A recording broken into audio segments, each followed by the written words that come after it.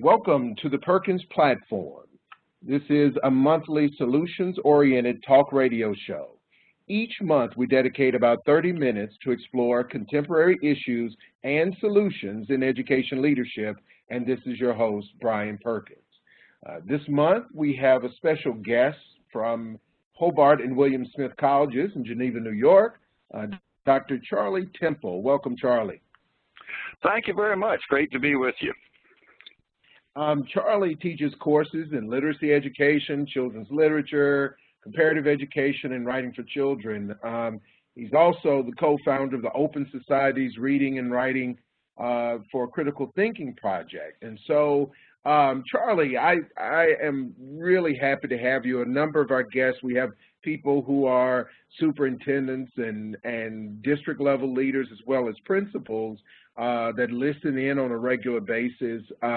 I'd like to just jump right in and ask you to tell us a little bit about this Reading and Writing for Critical Thinking project. Can you tell us about that?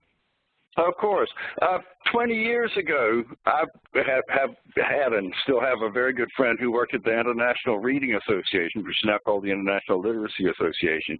He was the international director of that, and he got an email from somebody in a small town in Romania. We never heard of the town before, but he asked if they would send out a consultant or two to show people how to have open discussions because they had an interesting problem. They'd been a communist country for more than 50 years, and, you know, schools in the communist world had been devoting themselves arduously to create the new Soviet man and woman, and now they realized that they weren't supposed to do that anymore, so they wanted to figure out how literally they want to know, how do you teach democracy? I'm not a civics person, I'm not a social studies person, but they thought the way to do that would be just to have good discussions in classrooms, talk about books, talk about ideas, and have ways that students could talk about what was on their minds and listen to each other.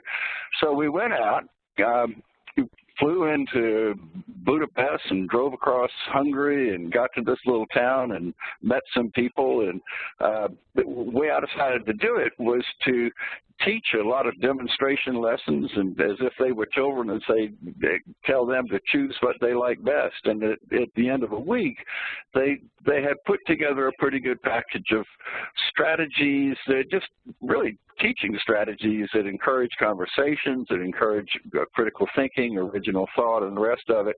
And it turned out that that little group was funded by George Soros's Open Society Institute of the Soros Foundations. And so one day on our way back through New York, we stopped off in Mr. Soros's office and met his right-hand assistant, who looked us in the eye and said, critical thinking is just exactly what we've been needing all these years. And she invited us, challenged us to start a project that summer. This is about December of 1996, challenged us to start a project in 9 countries: Russia, Kazakhstan, Kyrgyzstan, Romania, Macedonia, Albania, really all over the place. So we recruited friends of ours, just sort of middle career teachers and teacher trainers and that, and brought them all to Budapest, trained them, and then sent them out in teams to go out and work with master teachers in former socialist countries, former communist countries.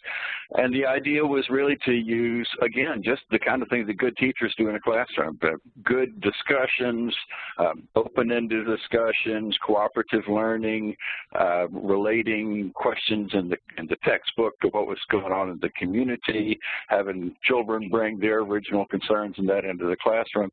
And it grew like a grass fire. I think the timing of it was perfect. They were eager, and these ideas were new and novel. The teachers loved what we were doing, and we set up a strategy that kind of a train-the-trainer cascade thing, but with quality standards that the teachers themselves developed once they felt like they were doing what they wanted to do, and they knew what a good job was, and they wrote up their own standards and rubrics, and then we had a system for making trainers out of them. And at the end of the day, well, at the end of 20 years, we're now in 44 countries, I think the last count is. There's a vibrant organization based in Eastern Europe that runs this project, that coordinates the project, and they're everywhere. The project is in all of Eastern Europe, all of Central Asia, now in Latin America, in Argentina, El Salvador, Ecuador. Wow. We're in and out of Africa. Anyway, I could go on and on and on, but that's basically what it is. It's a training program, teacher training program for active learning and critical thinking. Wow. Well, you know, you mentioned quite a few approaches to what teaching critical thinking encompasses. And I've heard many people say that they think that we need to teach students more critical thinking skills. And so for me, at times it feels like people say critical thinking and it's a catch-all for when someone just isn't able to connect the dots in some circumstances. So for our audience, what do you teach that demonstrates that someone has critical thinking skills? So what is it? And kind of putting it briefly, what does it look like when someone is exercising critical thinking? Sure. And, you know, as you know, there are lots and lots of different definitions of this, and you get academic philosophy departments who are real rigorous about the logic of arguments and things like that. Mainly, what we tried to do was just try to teach as if there was no one right answer. And we don't teach everything that way, but we would try to raise controversial issues, encourage students to say what they really thought, and then to support their reasons with evidence. We would often ask students to take views that were not what they believed in and see if they could come up with reasons that would support somebody else's way of thinking. And then we could, of course, we'd tell them, all right, now you can relax and say what you really think. And what we found, especially working in places that had authoritarian societies where, the societies were really top down. You had a communist boss that told you what to do. People found that really hard to do. In the blog that you mentioned before, I told a story of being in Albania, and the way I would typically work, I would tell a story. I'm a storyteller. I teach storytelling as well. So I would tell a story that had kind of a moral dilemma in it, and would ask people to an open-ended question. Like there's a story of a man who found a seal skin that turned out to be the skin of a woman who was a half human and a half seal. You've heard these stories before. Sure. And he kept it, and then when she finally found it, she put it back on and she went away from him. And so I would ask a question like, on balance, do you think this was a good thing we're talking about or a bad thing? Should this guy just never have taken that seal skin? And I would say, think of all the reasons why you would justify his taking it, and think of all the reasons why you think it was not a good idea, was not morally justifiable. And I had a group of guys who finished in about a minute, and I said, "Why are you finished so soon?" They said, "Well, we've got all the right answers. There are no reasons on the other side." And I worked with those guys for over a year, and by the end of the year, they were very versatile thinkers. I won't say that they were just were wishy-washy, but they could recognize several different approaches to an issue and then choose one that they thought was most reasonable and support it with reasons. That's really the kind of thing we like to do. We're just trying, is not just to make people reasonable, but make people open to other people's ideas, open to other ways of seeing things. And good golly, I mean, in this political season we're in, where everybody seems to calcify themselves into one position or another, you can see how valuable that is. Sure. Well, since you brought up, this particular political season, there has been a lot of criticism. I know I've heard being in schools of education, being around people in education, saying, this is our should be put firmly blamed on the public education system. We have a group of people who are unable to think critically, won't think for themselves, or, and on and on and on. And I'm sure you've probably heard some of that too. Mm-hmm. Mm-hmm. And how do you respond to that? That is it that people are having a difficult time using what skills they have, or is it that they just don't have them? I mean, what do you think in terms of, and certainly not to place blame, but is there a lack of emphasis in these skills, or what? I don't blame teachers. I'm a teacher, and I love teachers, and I work in a program that prepares teachers. John Goodlad went around the country, 20 years ago, and he found, unfortunately, that what you're saying was true, that the majority of questions that teachers ask their students were of a pretty low level. Give me back the answer that I just told you. Howard Gardner wrote a book not long ago, it's been a while now, called The Unschooled Mind, where he went even into places like Harvard University and asked students to answer questions that they had not been carefully prepared to answer. And what he said was that they answered like little children, that they forgot all about their discipline, reason, and that when they had to deal with something original. And he made the point, and I think it's right, that if we educate people without getting them to use what they know, apply it in the real world and solve real problems with it, then yes, they can learn it on some level, but they'll only just be able to regurgitate it on a test, and they won't be able to incorporate it into their ways of dealing with the world. I think that is a problem everywhere, and I've run into this a lot, of course, in Eastern Europe and Central Asia, but I've also run into it here. And the excuse that people would give you in Eastern Europe was that the curriculum was so jam full of things that all they had time to do was just jam it in, lecture, cover the material, and there really wasn't time to think about it. And unfortunately, I find that true in the United States as well, that, look at our social studies curriculum, which, justifiably now covers the whole world and not just Europe, but it does that in the same amount of time that we used to have just to cover Europe. So teachers are pushed to cover too much material, and I think they don't have time to let students really investigate it and think about it and apply it and debate it. Yes. So those of you who are just joining us, we have with us Dr. Charlie Temple, who's the Kinghorn Professor of Global Education at Hobart and William Smith Colleges in Geneva, New York, and we are talking about critical thinking and teaching reading and writing for critical thinking. Just mentioned that if with the amount of demands that have been placed on teachers to cover a lot more material in different ways, are there strategies though that people have developed that help you cover, not just go deep, but go broad as well, help you cover the amount of material you need to cover for critical thinking? Yeah, go ahead.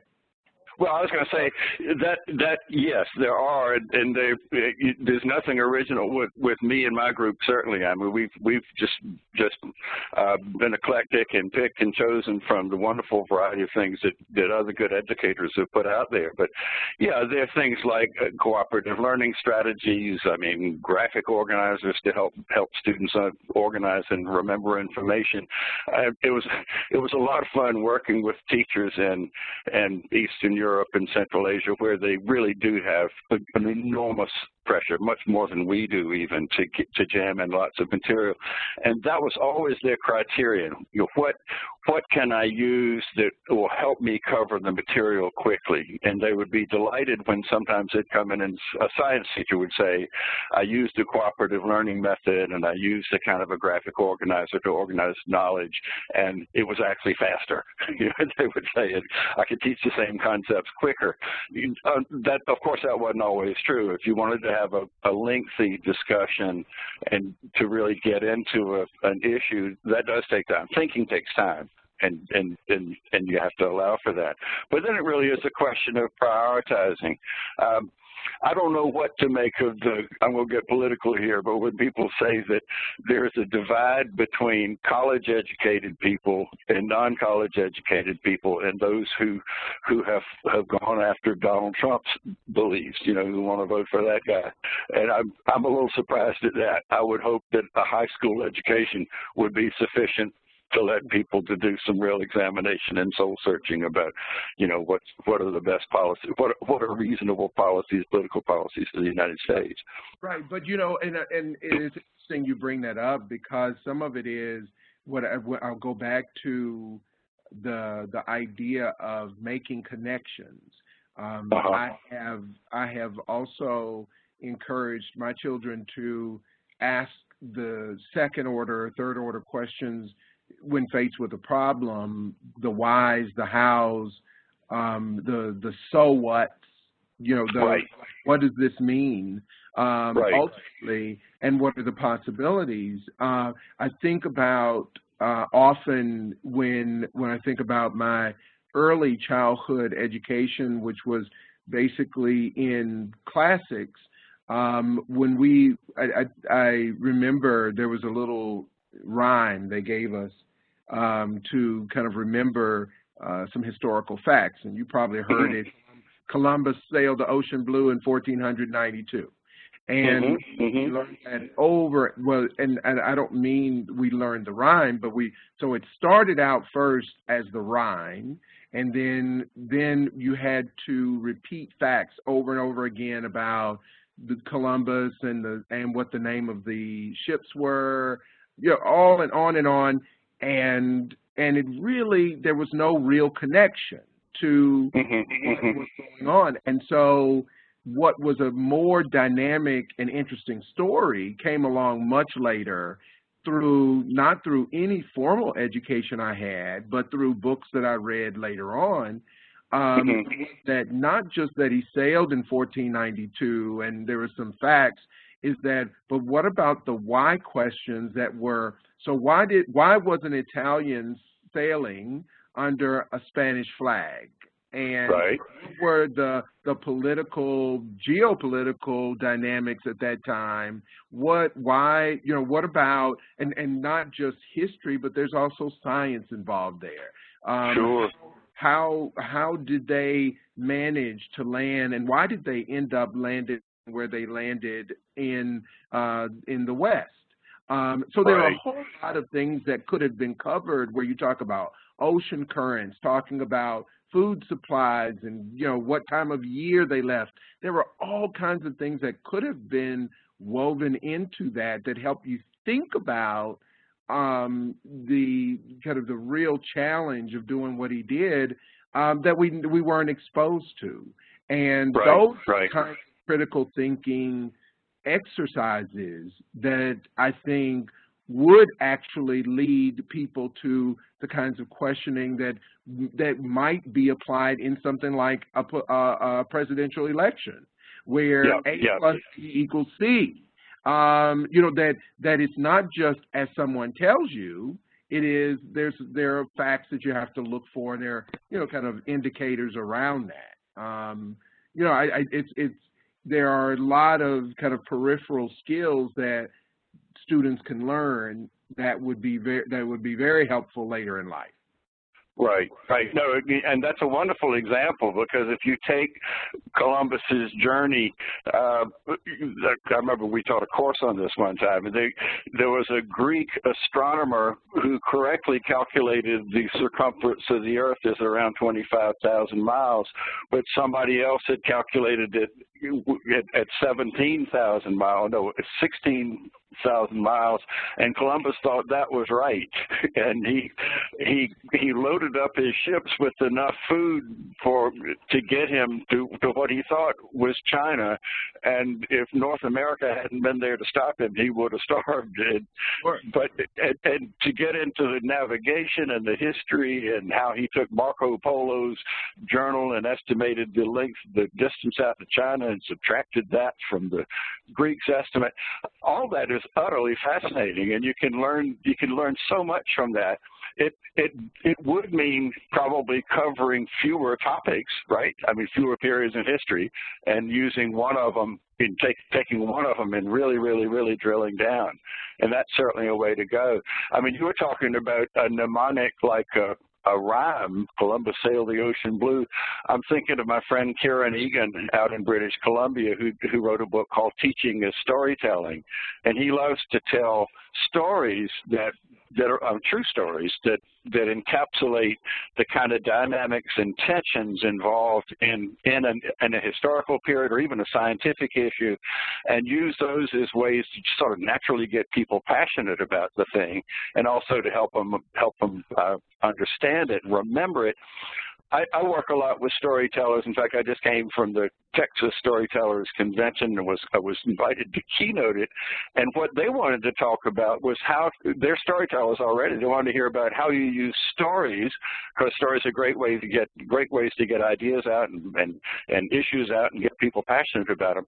But then how do you use those for critical thinking? So what I was talking to them about was, what do you do after the story? Can you have a discussion about an issue that was raised in the story and guide people to debate politely about it? And I was doing a wonderful workshop where I had a woman from Mexico and people from Anglo people from Texas and all these different cultures, and they were all talking about how my people would solve this problem. And somebody said, no, but my people would solve it a different way. And, you know, it was a kind of a multicultural synthesis of how you approach things. So, yeah, they're wonderful strategies that can be used here, but I think all of them, what I'm arguing for is that we do need to take the time and ask the right question. I love what you said about asking the children to ask the second and third question, because that's just right. That's just right. And to make those connections between what we're talking about and how we live our lives and the choices that we should make in our lives, and so we can make school mean something, make education relevant to us. Sure. And I am a strong believer also in the importance and the real value in having storytelling skills, and not just being able, you know, as the title might imply, being able to tell a good story. But there is science to storytelling. One of my colleagues out in Connecticut actually started a master's degree program in what they call writing in the oral tradition, and another called applied storytelling. And so these are somewhat, I should say, back when he started them, were what they had framed as untraditional degrees, but that now they're really seen as emerging fields of inquiry, that they are not just out there kind of degrees, but that there are real scientific skill sets that teachers can have, which leads me to kind of my next question for you is, I know you said, so you teach, you work with teachers, and you've worked with adults and kind of train the trainer, and so you've worked with trainers. What does it look like for you to give teachers or trainers the skill set to help them, pull these skills out of others? What is it that you do exactly? What does that look like? Well, I'm just about to go over next week to Sierra Leone to do just that. I've you know, well, typically I've got a group. We're working with we have a grant from the Canadian government to work for 5 years. Have a group of 30 teachers for grades 4, 5, and 6, and we're training them in a set of strategies that we've chosen that will promote comprehension and critical thinking, and we hope that will be reading comprehension and critical thinking. But the truth is, the levels of literacy are so low that we need to do a lot of reading and storytelling, because the kids have real difficulty processing print. You know what I mean? The word recognition skills themselves are in short supply, but they can think. They're smart kids, and so we deal with a lot of things like telling stories. What are the questions you ask beforehand? What are the kind of inquiry strategies you do as you lay out the information? Teaching the students to be inquirers, teaching them strategies for inquiring and finding out. And then we'll have a whole nother series of questions and activities. What do you do after the material's out there to get people to debate it, and inquire about it, and apply it, make up their own version of it, connect it to their own lives, connect it to their villages? And then we have a whole repertoire of these things that we'll ask them to do, and we'll demonstrate those in a workshop. We'll do micro-teaching, demonstration teaching. Then we'll get them to try it out and show them how, try their hand at it, and we'll be watching them carefully and seeing if we can give them some pointers. Then we'll have them try it out in their own classrooms, because their classrooms are quite different from ours. Some of them have 150 kids in a second grade or a third grade classroom, and they've got to be the ones to figure out how they can apply some methods that came from some fellow from upstate New York, how to make that stuff work in a classroom in Sierra Leone. And then we have people on the ground who'll go and check with them and work with them, and then they'll come back to the next workshop and they'll say, okay, this worked and that didn't work, and we tried this and we were able to modify it in a certain way. Then they'll bring works that their students did and the lesson plans and the rest of that. And then we'll work with them over the course of a year or so, and the ones who really are competent at it, who show that they really have got it, then we'll invite those people to become trainers of other folks, and then we'll train them to be good demonstrators and good follower-uppers and good arrangers and supervisors and things of that sort. So that's pretty much how we do it. And like I say, one of the reasons I'm so happy about what happened with the Reading and Writing for Critical Thinking project was that it started out exactly the same way, and now it's a huge organization that runs itself, and the people that we trained have trained other people and have trained other people and trained other people, and they're probably 250,000 teachers that they've trained. I mean, really extensively too, like in 100 hours of contact, probably spread over a year or so, sometimes more in those cases. But and this is in Eastern Europe. This is everywhere. This is, we started in Eastern Europe, then we went on out. We are in Mongolia, we're in Russia, we're in the stands, Kyrgyzstan, Kazakhstan, Tajikistan. Then we were invited into Argentina, and we set up a distance learning course that goes up and down the cone of Argentina. We're in Tanzania, Sierra Leone, Liberia, Kenya. We really are all over the place. I think the only place we're not doing it very actively so much is in the United States. I mean, that was my follow-up, because, again, going back to what I mentioned earlier with the criticism that people have, I mean, of what's going on in some of our public schools and the lack thereof of kind of a scientific but deliberate approach, as you right. are describing, more so. So it doesn't mean that it isn't happening, but it's, kind of hit or miss.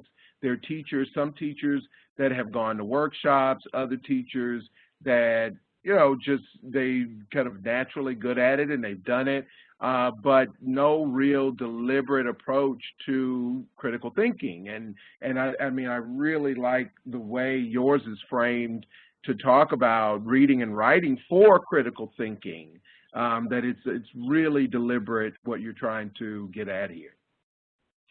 Well, thank you. Yep, that's it. And of course, I write a lot of textbooks for the teaching field, especially in the literacy field, and I always have chapters that works all this in. We do have a book, I think they still have it at Amazon, that was actually published for Eastern Europe, but they made an English version called The Thinking Classroom, and that's available there. But, you know, you're right. People tell us all the time, gee, you should come back to the States and do these things here. And I just don't, well, as I say, I put it in my writing, but when I have time to go out and do workshops, I end up being recruited to go over to Africa or South America or someplace. Sure.